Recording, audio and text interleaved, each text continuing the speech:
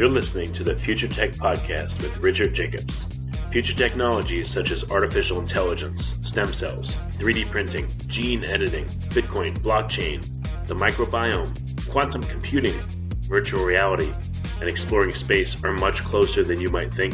In fact, many early versions of these technologies are in play right now, and the companies that are using these technologies are the focus of this podcast. My goal for you, the listener, is to learn from these podcasts.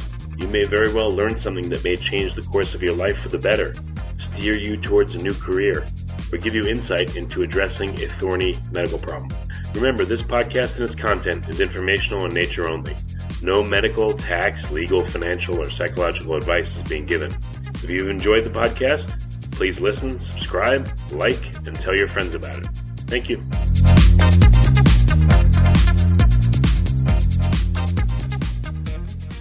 Hello, this is Richard Jacobs with the Future Tech Podcast. I have Rubin Mejia. He's the CTO of SportsArt. The website is gosportsart.com. So, Rubin, thanks for coming. How are you doing today? I'm great. Thanks for having me.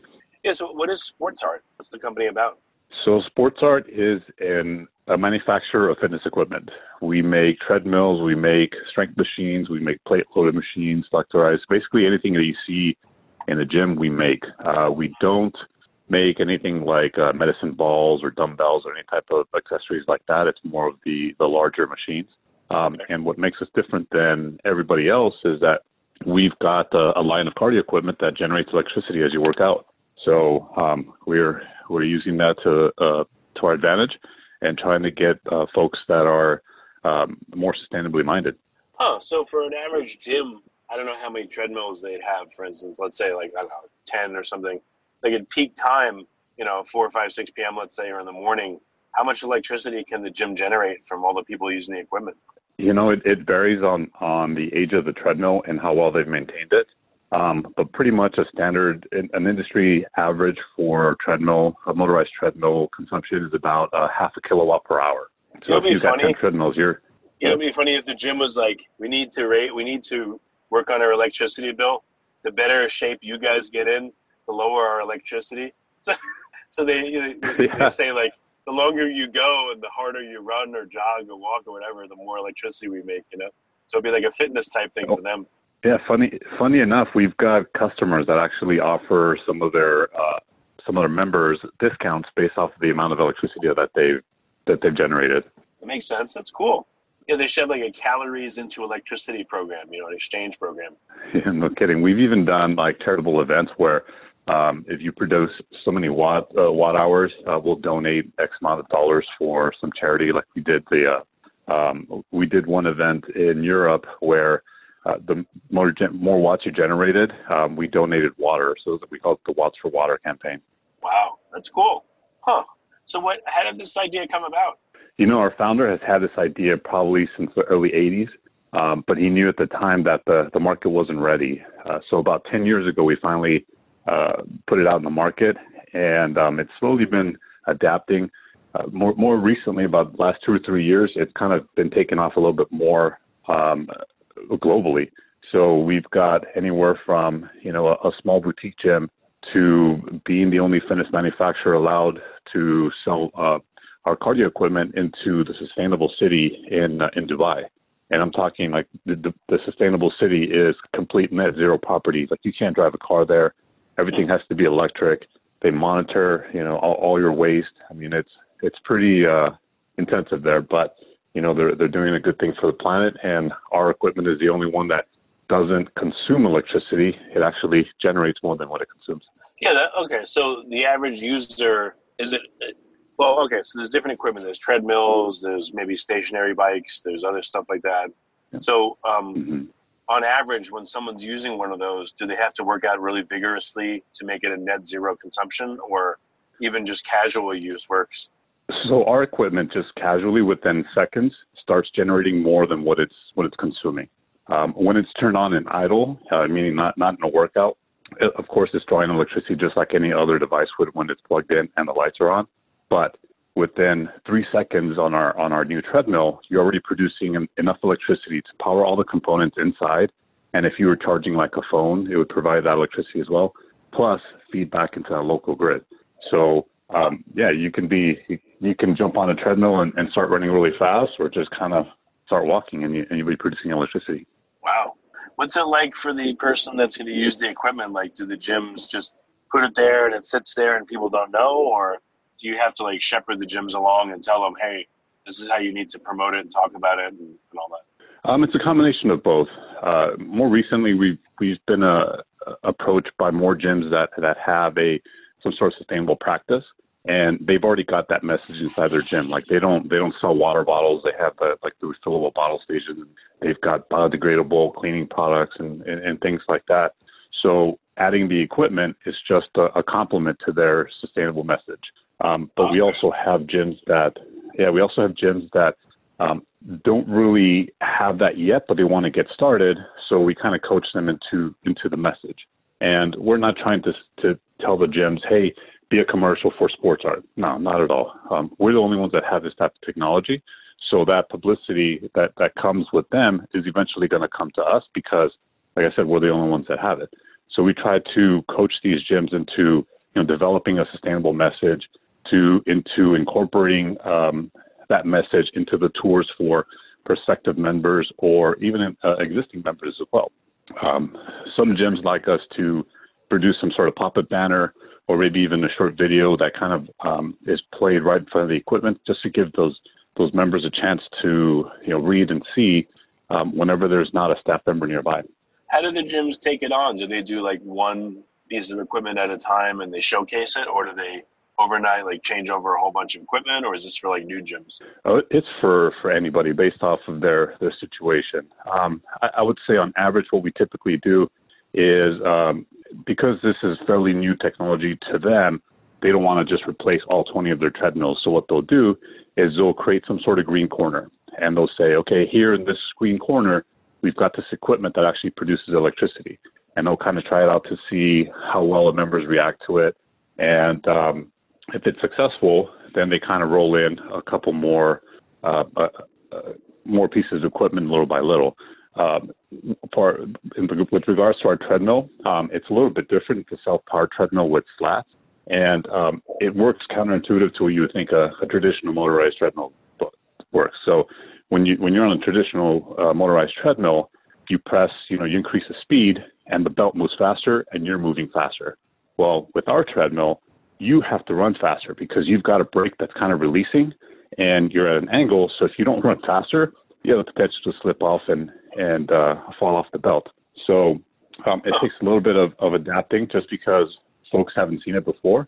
But once they hear that you're not only burning calories, you're also doing something better for the environment, it's usually a bigger motivator for those types of gym members. So interesting. Oh, can you retrofit existing treadmills and other equipment in the gym? No. Our technology is patented, and it's all built into our equipment. In fact, you don't even have to change your standard outlets because we use your standard 3-prong outlet that you see at your house or in your office or wherever, and you just plug it in and it starts working. That's cool. What can you say about how it works? I mean, it's patented, which is great, but like, what's the mechanism by which it generates and stores electricity, or just generates? It's actually pretty easy. Think about a hamster wheel, right? If the hamster's on a wheel, it's moving and it's turning the wheel. Well, with us, when you pedal or when you stride or when you're running, you turn a generator, and that generator produces electricity, and then it goes into a microinverter, which actually cleans the power into a form that can be used by that circuit that it's plugged into. And by cleaning, I just mean that it can be the right voltage and the right frequency, so that other devices on that circuit or even in the building can use that electricity before the building pulls power from the public utility company. Is there a circumstance ever where the gym will produce more power than it's consuming and sell it back to the grid, or does that not happen? In theory, it's possible. You'd have to get a lot of people exercising, and you have to buy a lot of equipment. The sad truth is that gyms consume a lot of electricity when it comes to air conditioning and lighting and television and sound and everything else. And if they have pools, even worse. So we're never going to tell you that you're going to start putting electricity back into the grid because, because of how much those gyms consume. What we would like to tell the gyms is that, hey, we're going to help you offset your electricity costs and also provide your members a different way of working out that attracts to their social responsibilities. Okay, so what's the anecdotal response from the gyms? Like, what are some cool examples of how certain gyms are using? Really cool. We've got a gym in Sacramento, California, who, in combination with a solar panels and battery wall, dropped their electricity bill from $680 down to $30. We've got a was this a day or a month? Per month. Okay. We I have don't know how much gyms consume. and this is a small gym too. We have an installation in New York where our gym is in a 9,000 square foot building, and it's a completely net zero property. They have windmills, they have water mills, they have solar panels, they have moss insulation. When you think the most sustainable practices, these guys have it, and our equipment is producing 5% of that total electricity that they have there in that facility. I just actually came back from an installation in St. Pete's Beach called Centrifuge, where this young lady is opening a indoor cycling studio, and that's her whole pitch.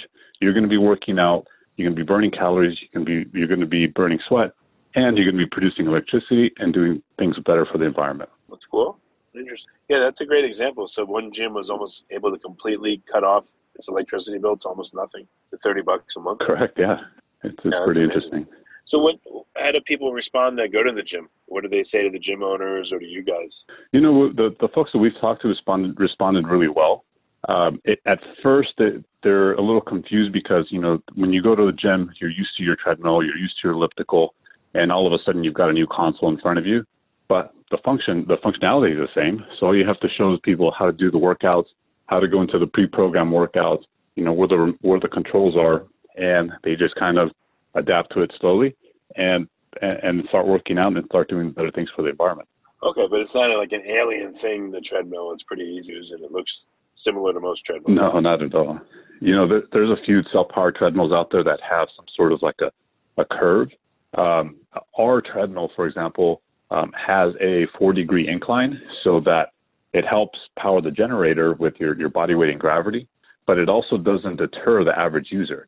I consider myself an athlete, and when I get on some of those treadmills, I feel like a baby giraffe because I feel like I'm going to fall because I'm not stepped in the right place. And I can imagine somebody who's not athletic getting on one of those treadmills and having an even harder time.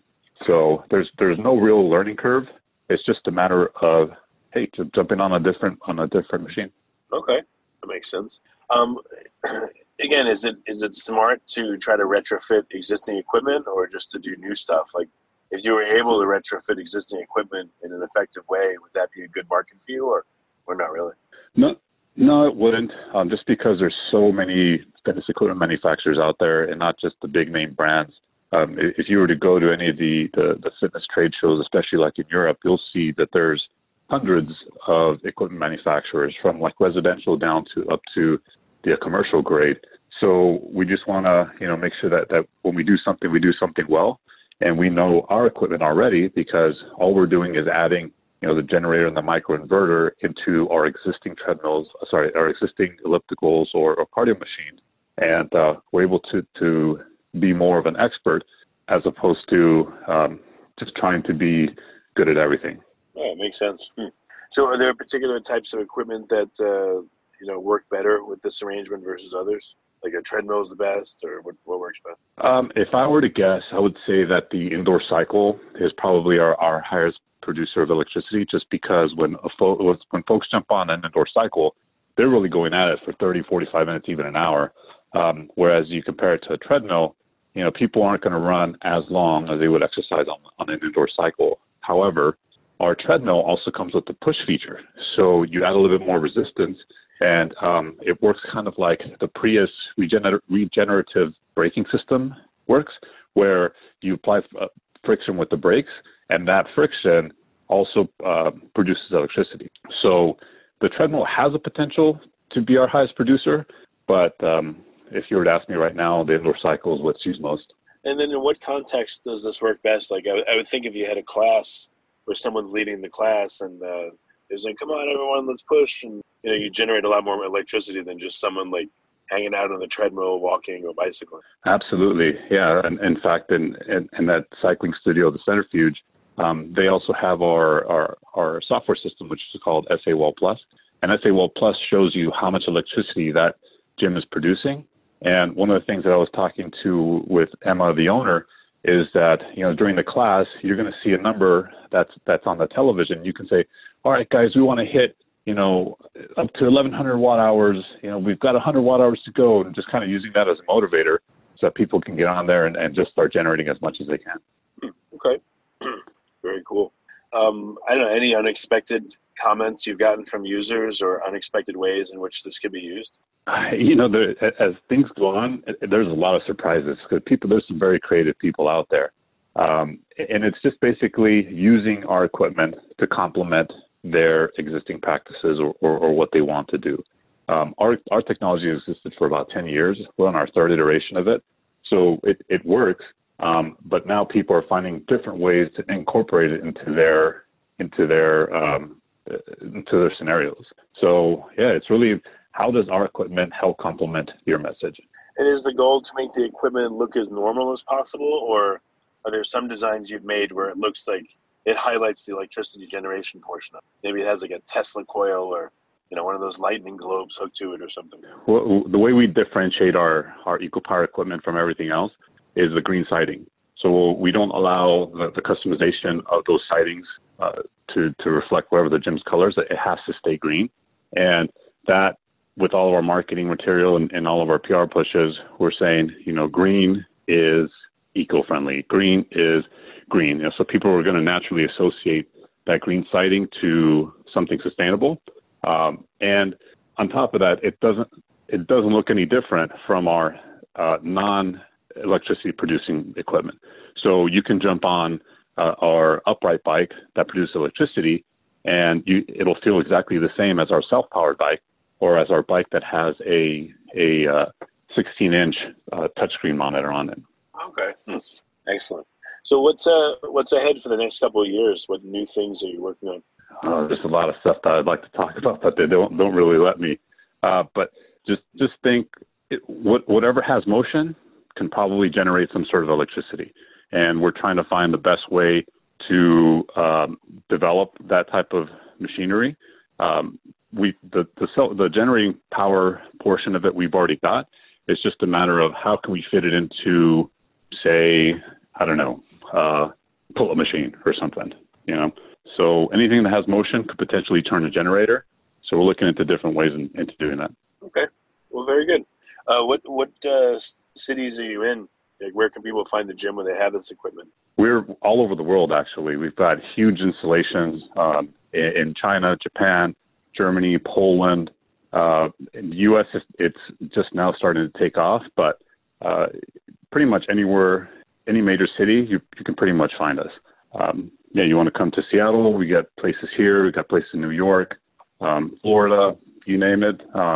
We can probably give you a location. We're even in a couple large universities as well, like Ohio State and Penn State. So, if you were just to tell me a zip code, I can probably find an installation for you. That's great. Are there certain chains that tend to carry your stuff, or is it more independent? It's a lot more independent with a few hotels. It's a lot harder to get into the chains just because of all the bureaucracy and the processes that they have. But pretty soon we'll be in there. I'm sure that the big chains are not going to be ignoring their members for too long, and they're gonna initiate those talks. So right now, what we're doing is we're focusing on the folks that really have an interest of bringing our equipment into the gym, and soon we'll focus on the much larger chains to bring this on a broader level. Okay, excellent. Well, Rubin, thanks for coming on the podcast. It's a very cool idea. I think it's great. Thanks for having me, guys.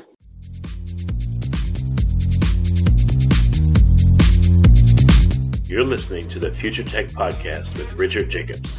Future technologies such as artificial intelligence, stem cells, 3D printing, gene editing, Bitcoin, blockchain, the microbiome, quantum computing, virtual reality, and exploring space are much closer than you might think.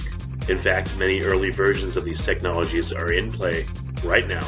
and the companies that are using these technologies are the focus of this podcast. My goal for you, the listener, is to learn from these podcasts. You may very well learn something that may change the course of your life for the better, steer you towards a new career, or give you insight into addressing a thorny medical problem. Remember, this podcast and its content is informational in nature only. No medical, tax, legal, financial, or psychological advice is being given. If you enjoyed the podcast, please listen, subscribe, like, and tell your friends about it. Thank you.